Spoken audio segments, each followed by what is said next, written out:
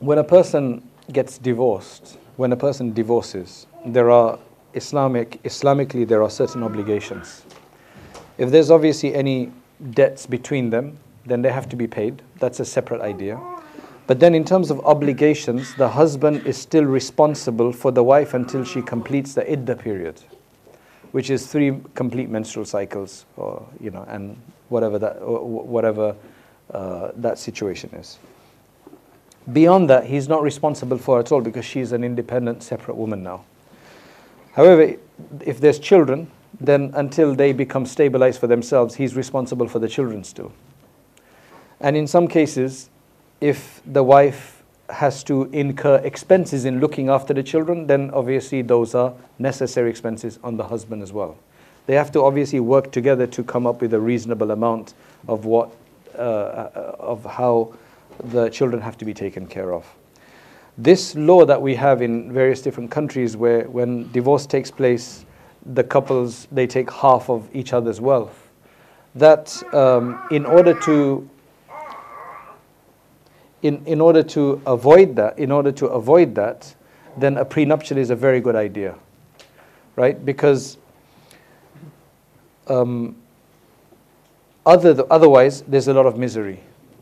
I know several cases where the wife is the one who's caused an issue to start with.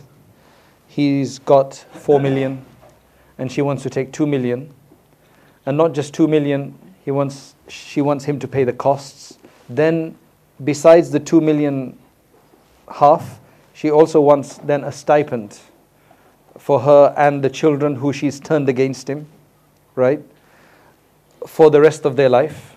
Essentially, he's going to have nothing left. So this is all unfair in that case. So in that case, I would definitely recommend a prenuptial, especially if you're going in with some money.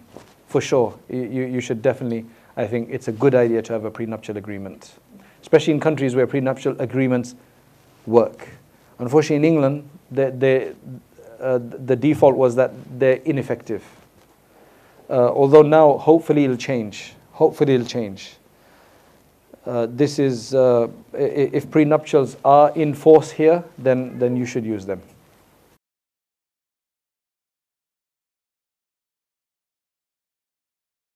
This is a really good question, and it's quite a bit of a struggle in the West, especially, where a woman is not being looked after by the husband. He's not looking after her. He's not keeping her. He's not paying for her, and he's separated maybe even from her, or maybe he's there in the house, but he's not basically doing anything. They should be divorced really, but he's refusing to divorce her as well. He's refusing to divorce her because he doesn't want her to get married again. So this is a punishment. This is haram. Allah subhanahu wa ta'ala says in the Quran, سَرِّحُوهُنَّ سَرَاحًا جَمِيلًا. Right? Either do imsak properly, which means either keep her properly, or let her go. وَإِن يَتَفَرَّقَا يُغْنِ اللَّهُ كُلًّا مِنْ سَعَتِهِ. And if they do separate, Allah will enrich each one of the two couples with His vastness. People don't understand this. So there's different abuse tactics that wives use and husbands use after a marriage, or when marriages are broken down. And these are all wrong. So what should a woman do in that case? Because she can't just give a talaq to herself.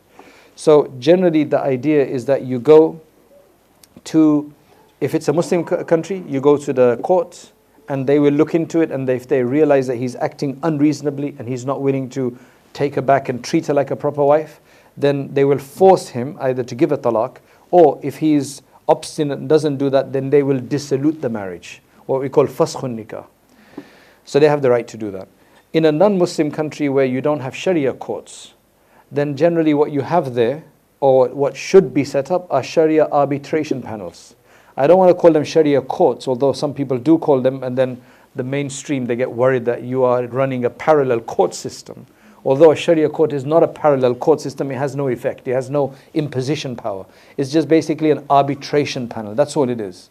That when two people come together and say, look, we're going to make you an arbitrator, and we want you to judge our case, that's all. It doesn't have any right to send police or to put you in prison or anything like this. So like in England, we have several like this. I don't know about Sweden, But in different countries, if there's not, then they should find a place like that or go to another country where that is the case. It is a bit of a lengthy procedure, unfortunately, because you will have to sign you'll have to petition for them.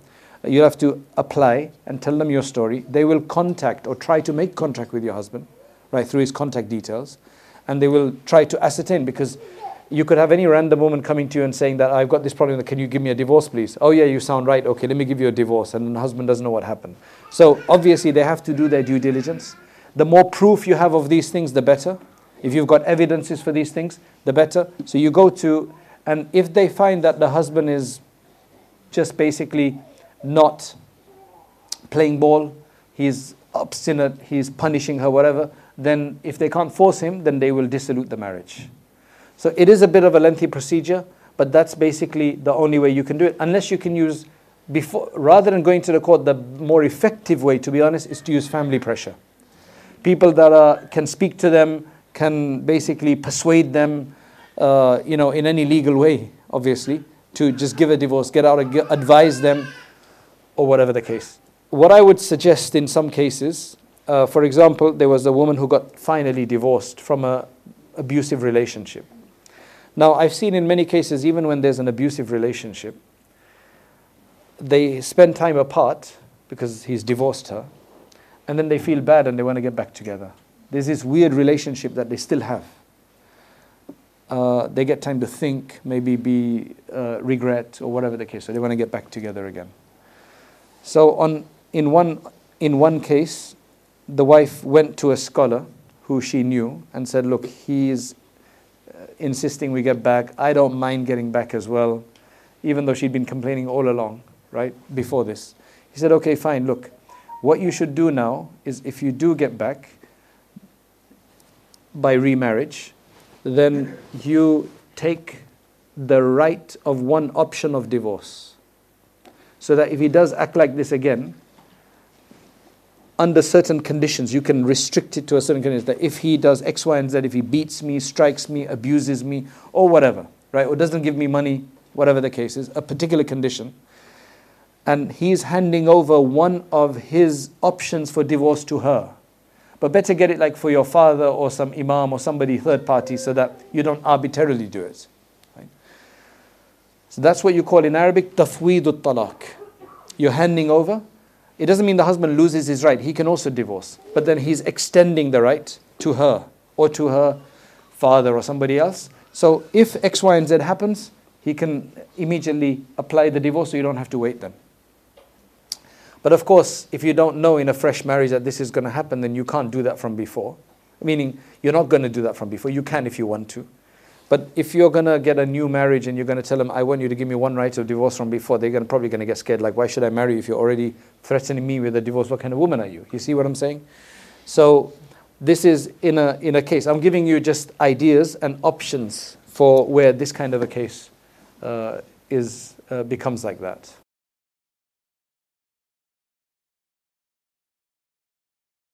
The story is of that Sahabiya who said, I have no complaints about my husband from his deen perspective.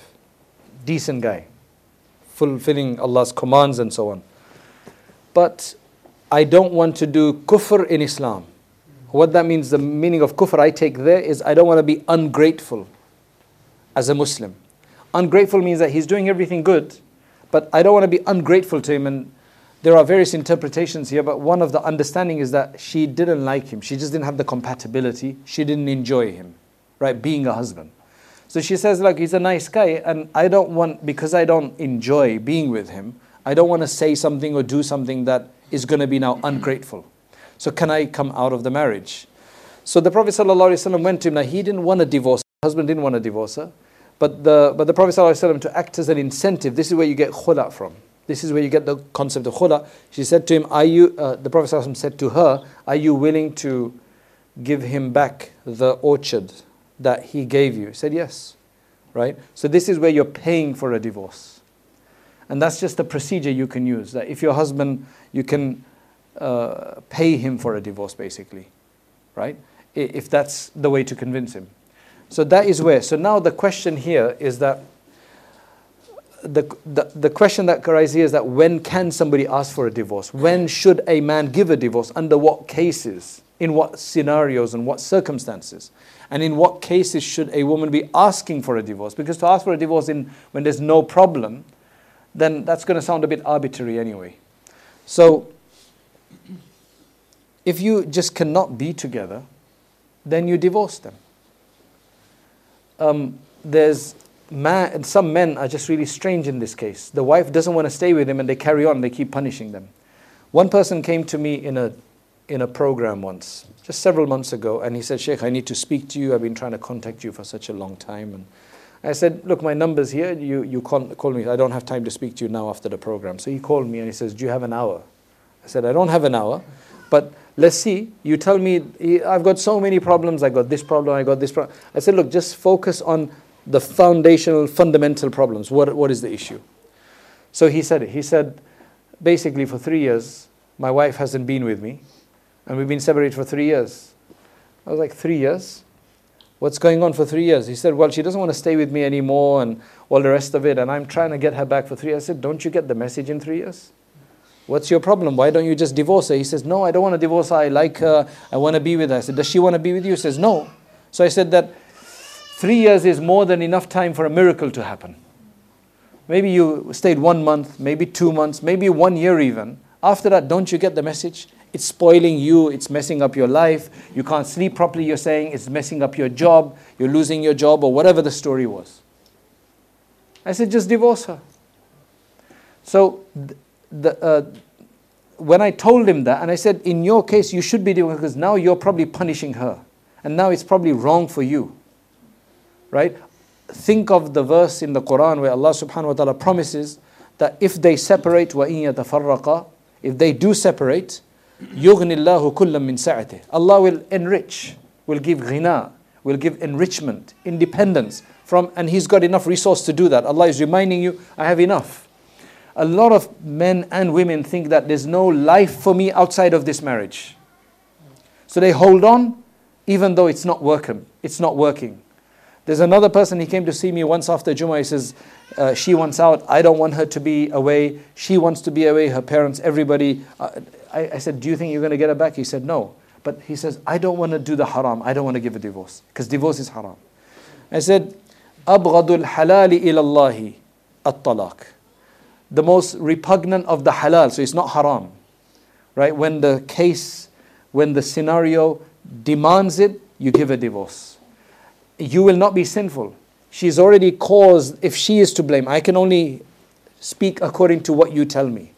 In a lot of marriage cases, in most marriages, I don't make judgments.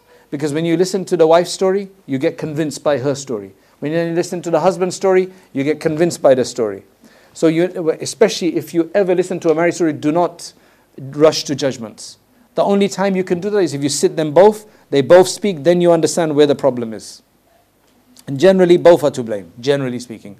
I have seen cases, though, where only one side was to blame.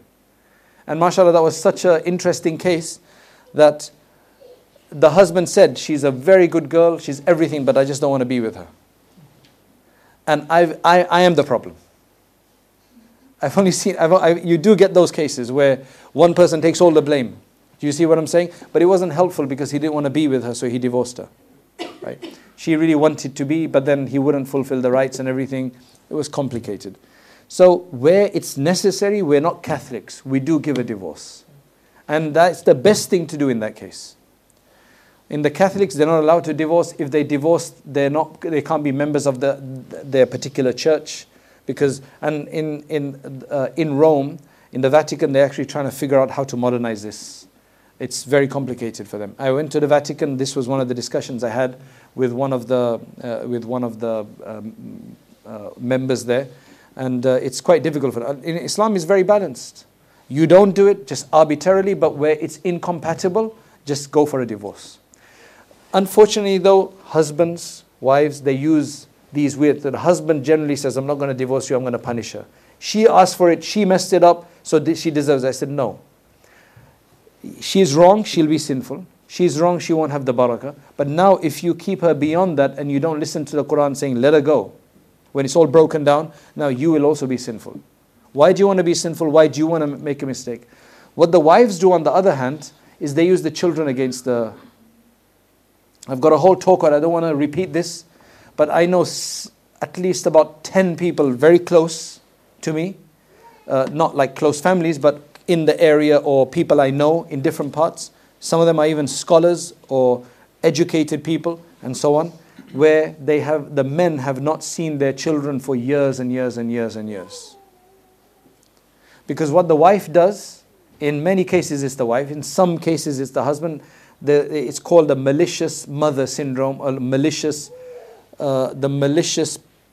person syndrome, or something like that. What that basically means is that when somebody gets divorced or separated, there's so much anger that you want to get back at them. And the only way you can do it is use the law in the West. And in the law in the West, at least in England, and I don't know about Sweden, but in quite a few countries, it's very biased towards women, the mother. All she has to do is she has to claim that the father is doing this wrong or that wrong, and that's it, separation. The children, until they prove it. The husband has to get a lawyer, and he has to spend a lot of money. And even then, even if they say, okay, it was wrong, by that time, taken 3 months, 5 months, the mother's turned the child against the husband. So now they can't get back together because they say there's bonding process. And I said there's about 10 cases that I know. To such a degree that one person it happened to his friend, when he got divorced, his child was just born. In order to protect in the future, he said, I don't want anything to do with the child. Don't bring him to me. If you want to, you come and drop him off. But because he knew the wife is going to get back at him. So then after a few months, she said, you need to look at, you need to see your child, he needs a father and everything. So he said, okay, fine, if that's what you want, come and drop him off. She said, no, he's not used to you, my brother's going to have to be there or something like that. And you see, she's trying to get back at him. Said, you either drop the child off or I don't want anything to do with the child. All of his family is against him. All of his uncles, father, mother is all against him. That how can you do this to your own child? How can you disown your own child? I was feeling strange as well about this. But when he told me his story, I understand where he's coming from. He's seen too many horror stories. That the ex-wife will use that for the rest of their life against them. So he's just said, it's better for me not to even develop a relationship with my child. I'm keeping everything on record. In the future, I'll show my child when that happens. Another case, which is very advanced, mashallah, after, 10, 15 years, somebody I knew about 18 to 20 years ago, finally his children are with him. The mother's family, they basically estranged the children. And he paid for them all along. He used to send money to them all the time. He used to send money for upkeep and everything. He did his part. And they would not let him see, then eventually speak or something like that. But finally, the child ran away from because his mother died eventually. She was sick. And it was the extended family who carried on the problem, who were worse. Finally, alhamdulillah, he came. Another couple, a big scholar, right? He hadn't seen his 2 daughters until they were 18. When they became 18, they reached out to him because now they were of legal age where they could do this and their mother didn't have a right over them. And now, mashallah, they've reconciled. So these are things that happen from both sides. And this is all haram and wrong. To deprive. It thinks they're punishing the other parent. But what they're really doing is they're punishing the children. Because children need a stability of both parents, even if they're separated. So these are really sad things that shouldn't be happening.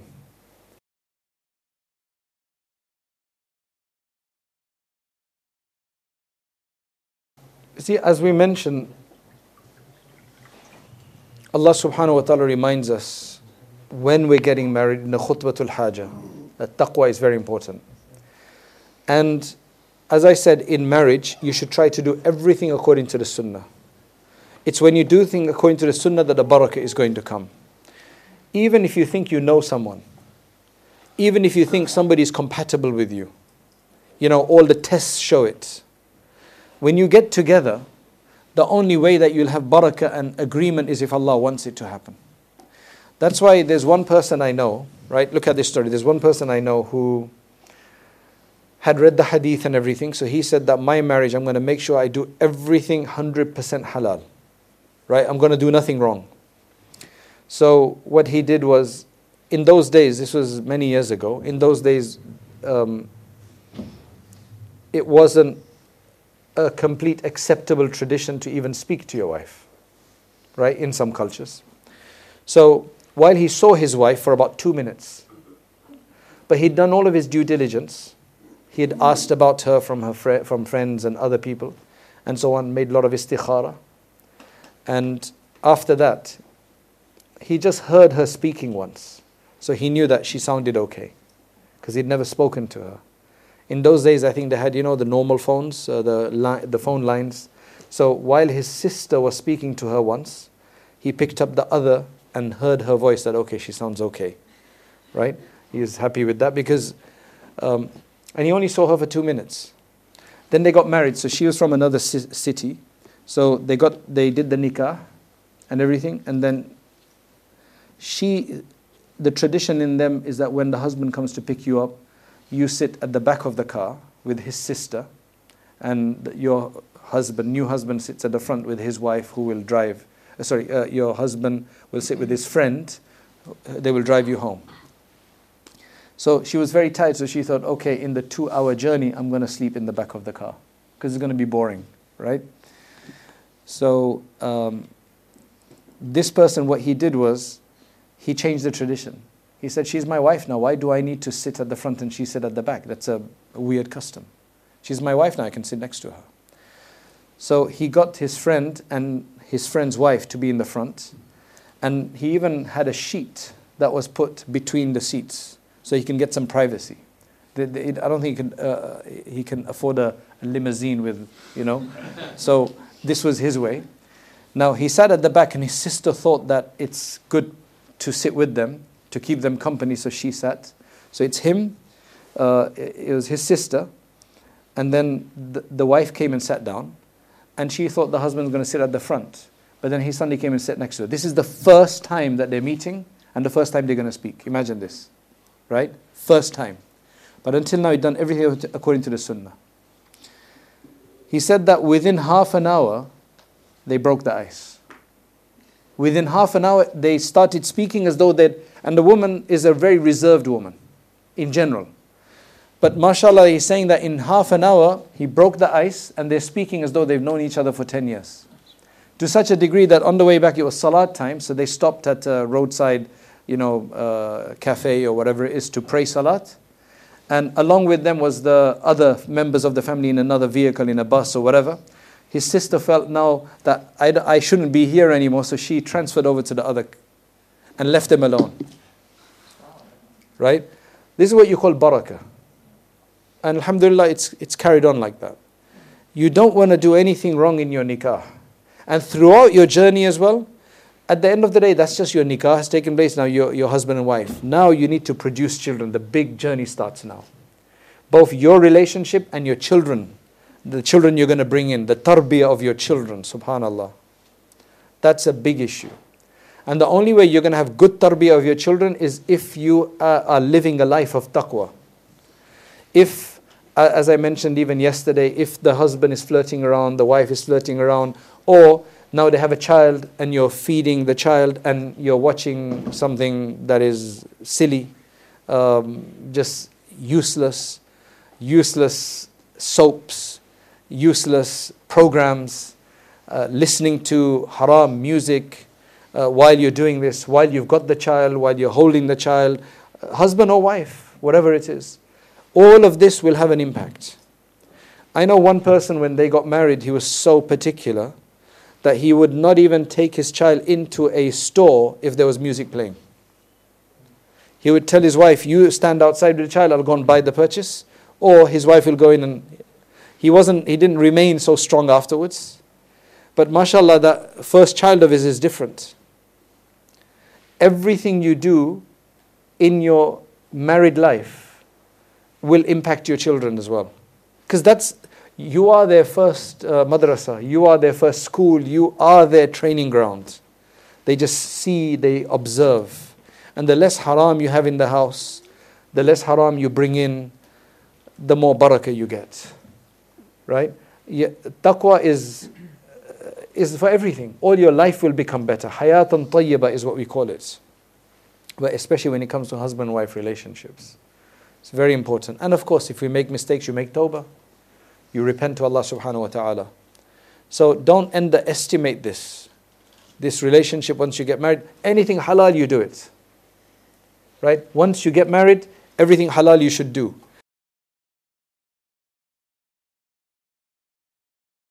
Are public displays of affection allowed in Islam? Can we go around the mall like with their hands and then have a little kiss on the corner and all the rest of it, as you see people doing, right? So if you look at the life of the Prophet ﷺ or the Sahaba, you do not see that anywhere, right? Because remember, your personal life, your sexual aspect of your intimacy is a private thing. In private, do what you want. I've just explained it. But in public, it's not for everybody to see. That's why if it's not in public, you do not put it up on social media either to get more hits. That's just crazy. That is not something you do. That doesn't mean that you can't hold hands when necessary. If you've gone for Umrah or whatever and you think you're going to lose because so much is busy, you can hold hands, that's not a problem. But you just don't do it sexually. That it seems, because then that just creates idea in people's mind. You're not supposed to be there to show people that, hey, we love each other so much. There's other ways to show that. You don't need to tell anybody that. That's why sometimes now on YouTube you have these Muslim couples, even niqabi and whatever, they're trying to show affection to one another and then they get messed up. Right? It's just crazy stuff. Anything you do that's haram eventually is going to get messed up.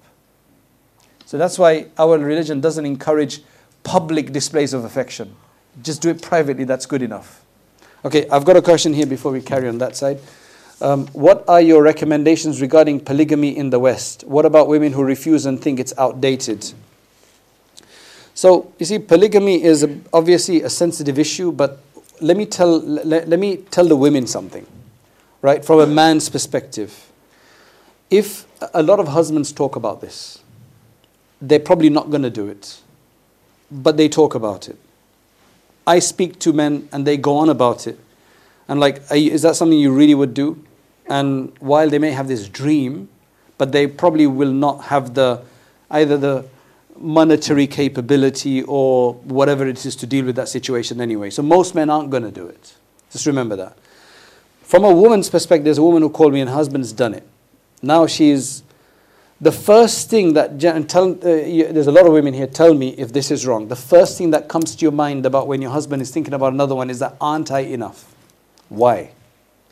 One big issue. This is my experience. I want to tell you from a man's perspective, I'll tell you a story. When I was in my last year, I wasn't married yet, of graduating as in the Alim course. These other graduates had come who were married.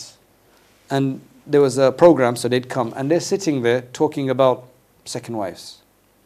I wasn't even married yet, but I said to him, like, what's wrong with you guys? Why do you guys always talk about second wives? Right? Like, doesn't the one satisfy you? So there's one of them, I still know him. Right? And I still remember this. He was very calm. He didn't argue with me. He turned and says, are you married? I said, no. And he said, okay, get married. And then 2 years later, let's have this discussion. Right? So now, men, you can tell me if I'm wrong with this. It doesn't matter how good your wife is. Right? She could be literally the best woman in the world. It's in a man, and that's why Allah has allowed it. That's why I see the wisdom of allowing it, even though it can cause the other woman so much tension. Still Allah allows it, because men have this thing that even if you have the best wife, it's just a variety you want. Doesn't mean you have to do it, but I'm just saying that that's a need. Now, what I'm saying is generally whenever a man talks about this, the woman freaks out. And it just becomes... I'm only saying this to empower the women that firstly, do not think, it could be that, but in most cases, it's not because you have a shortcoming. You could have no shortcomings, but your husband's going to be talking about that. Why I'm telling you this is if you can empower yourself to think that way, you will not freak out. You can have a solid discussion about it then, without getting emotional about it. And if you have that discussion, you will empower yourself and you'll be able to explain to your husband why it's unhealthy or whatever the case is. Otherwise, if you're just going to become emotional about it, as most women do, like, man, that's an affront to me, right? Am I not enough for you? What's wrong with you? Etc. It's not it can't become a good discussion. They're going to keep torturing you with this, right? Men should not torture their wife about this. If you're not going to do it, as most of you aren't, right? You shouldn't keep bringing it up. Some men can't just help it, right? They just this dream that they bring up sometimes, all right? But please, women, please try to understand that while it's not in the culture and all that, and it's illegal in the West to have a proper second wife. Anyway, it's illegal. But what they do is they just do nikah, so it's not considered legally anyway, right? And that's how they make it halal as such. So people need to start looking at the fact that there's a lot of women out there. And mashallah, I mean, what I've heard from Syrian women who are not into polygamy in general, but those in the refugee camps, they're like, come and marry us. We don't care if it's a second wife or a third wife, right? Because how else are women going to be looked after? How else we talked about divorced women. How else are divorced women going to be looked after? In the time of the Sahaba, when it was just so easy, it was because those things existed. That's why the answer to a lot of this stuff is a bitter answer, right? But there's a whole framework change that needs to take place, right? There's a whole framework thing. I mean, there's a woman, she's been in a messed up relationship for such a long time. She's now out. She's been out for a long time, 10 years. And she goes, now I need a partner. I hated men, I don't want to be with them anymore, but now I realize I need. But I'm 50 or 40, I think she was 40, and I've got 3 children, who's going to marry me? Right? And then she was even considering marrying misyar marriage, which is not recommended. But basically, have not temporary, it's you're married to somebody, but he's already married with children. He doesn't want to make a full commitment of a full second wife. So he's basically saying that I can meet you, I can come and be with you twice a week or something like that. And she said, well, that's fine. I'm already because a lot of divorced women, they become very independent. They don't want to be under anybody anymore, right? So what I'm trying to say is that none of these things are standard recommendations. It depends on the individual and what their issue is. Of course, if somebody, there are cases where the wife is not enough for him, or there's problems, or he wants children, she just can't have children. Well, what a lot of men do is they just divorce their wife and get married to another person. I've got a woman right now, poor convert, right? I really feel sorry for her. She was married from Germany. She was married for, 10 years or something. They couldn't have children. Finally, he just dumped her, divorced her, right? And another solution in that is you do nikah elsewhere and you keep both. Like, why can that not be possible? But for that, the women have to be prepared. All I'm saying is, you don't have to. The wives of the Prophet ﷺ, when Aisha radiallahu anha, she would get very jealous. When Juwayriyah radiallahu anha was captured, and people said, oh, she was told the Prophet ﷺ married her, she went in a veil to look at her to see, like, does she look good? Right? And she was stunning, right? And she didn't want to know, so they had jealousy. They used to do things, and jealousy is a natural thing, and that's understandable. That's not a problem, right? But if you can just understand the core issue that men just have this thing, right? Even if you're the best woman in the world, then at least you don't feel like it's a personal attack on you. You can deal with it better, right? It's generally the elephant in the house, that discussion. You should just have the discussion and sort it out, right? And just not get perturbed every time, because he knows how you can irritate you by just talking about that. And men should not do that anyway. But I'm trying to empower the women when silly men do that, or they can't help doing that. Seriously, if the men do not know women's hormonal issues, right, you're going to have a problem. You need to understand it so you can have the sabr and tolerance. And I didn't mention this, the Prophet ﷺ said, استوصوا بالنساء خيرا فإنهن خلقن من ضلع أعوج من ضلع وإن أعوج شيء من الضلع أعلاه, right? فاستوصوا بالنساء خيرا. My explanations of this, the crooked rib hadith, which perturbs a lot of feminists. But to be honest, the Prophet ﷺ is saying to men that you think, when men, I don't do this, but when men get together, and when women get together among themselves, there are certain things that they talk about men, and women talk about and men talk about women. Now, what the Prophet ﷺ, this is my understanding of the Prophet ﷺ saying that you men, right? Listen carefully. You men, if you think your wife is crooked, right? If you think, she doesn't have to be, because that's her nature. Right? That's her nature. That's not crookedness, that's her nature. But if you're in your sight, she is crooked, then you're never going to be able to straighten her. Right?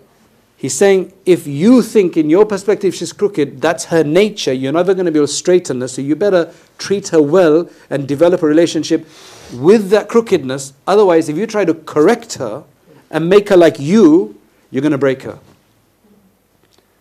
Right? I think that's a wonderful understanding of the hadith.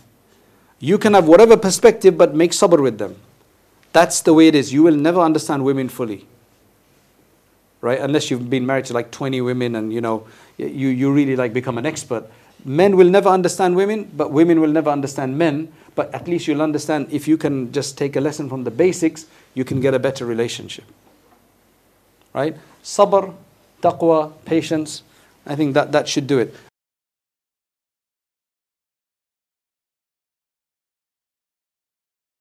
Informal things like, okay, so shaking hands, hugging, chatting, joking, flirting. These are all close to zina, right? They say that looking, of course, looking. What else? Thinking voluntarily, fantasizing. An involuntary thought comes, you can get rid of that because you can't help them, but you get rid of it. But voluntary fantasizing. Men and women should be so careful about the way they speak to one another, because the other side will think, you're just trying to be nice. And the other thing thinks, oh, you're making an opening. So then they'll come on to you. And then you want to be polite, so you don't want to throw them off. Here, you don't want to be polite, you want to say no, cut it. Otherwise, you'll get drawn into it. Okay? So let's make a dua, and we end this majlis. اللهم أنت السلام ومنك السلام تبارك يا ذا الجلال والإكرام اللهم يا حي يا قيوم برحمتك نستغيث اللهم يا حنان يا منان لا إله إلا أنت سبحانك إنا كنا من الظالمين اللهم صل وسلم على سيدنا محمد وعلى أهل سيدنا محمد وبارك وسلم يا أرحم الراحمين يا معدن الجود والكرم يا خير المسؤولين ويا خير المعطين ويا أكرم الأكرمين. We ask you for your mercy. Ya Allah, we ask you for your special forgiveness. Oh Allah, we ask you for your special attention. Oh Allah, those here who are married, oh Allah, improve and enhance their marriages. Oh Allah, make their spouses and our children, our spouses and our children, our progeny until the day of judgment, a source of gladness and joy for our sight. Oh Allah, allow us to understand our weaknesses, our problems, our issues and correct them. Oh Allah, make our defects clear in our sight. Oh Allah, subdue the defects of our partners in our sight. Oh Allah, conceal the defects of our partners in our sight so that we can have a happy married life. Oh Allah, we ask that you remove our defects. Oh Allah, we ask that you give us a blessing and barakah in our marriages. Oh Allah, those who are not married, oh Allah, grant them righteous partners. Oh Allah, grant them righteous spouses. Oh Allah, those who can't have children, oh Allah, grant them children. Oh Allah, those who want blessing in their, oh Allah, those who want harmony, oh Allah, grant them that harmony. Oh Allah, grant us all harmony. Oh Allah, forgive us especially those sins which have brought the darknesses in our homes. Those sins which have taken away the blessings from our homes. Those sins which have caused friction in our families. Oh Allah, those sins which are preventing the good things from happening to us. Oh Allah, and especially those sins which have become now part of our life and we don't even consider them sins anymore. Oh Allah, grant us beneficial knowledge. Oh Allah, grant us good experience. Grant us good surroundings, good friends. Oh Allah, and make our surrounding conducive for the worship of you and for the practice of our faith. Oh Allah, accept our coming here together, accept our spending the 2 days here. Oh Allah, make this a great source of blessing and barakah and enhancements in our lives in general. Oh Allah, bless all of those who've established these places. Oh Allah, the ulama and all the volunteers and all those who work tirelessly to make these things happen. Oh Allah, accept this program. Forgive our shortcomings. Oh Allah, surely we had shortcomings. Oh Allah, forgive our shortcomings. Oh Allah, any mistakes we have made, oh Allah, allow us to correct those mistakes. And oh Allah, allow many other good things to happen from this program and from this place. And oh Allah, unite us together in Jannatul Firdaus. سبحان ربك رب العزة عما يصفون وسلام على المرسلين والحمد لله رب العالمين.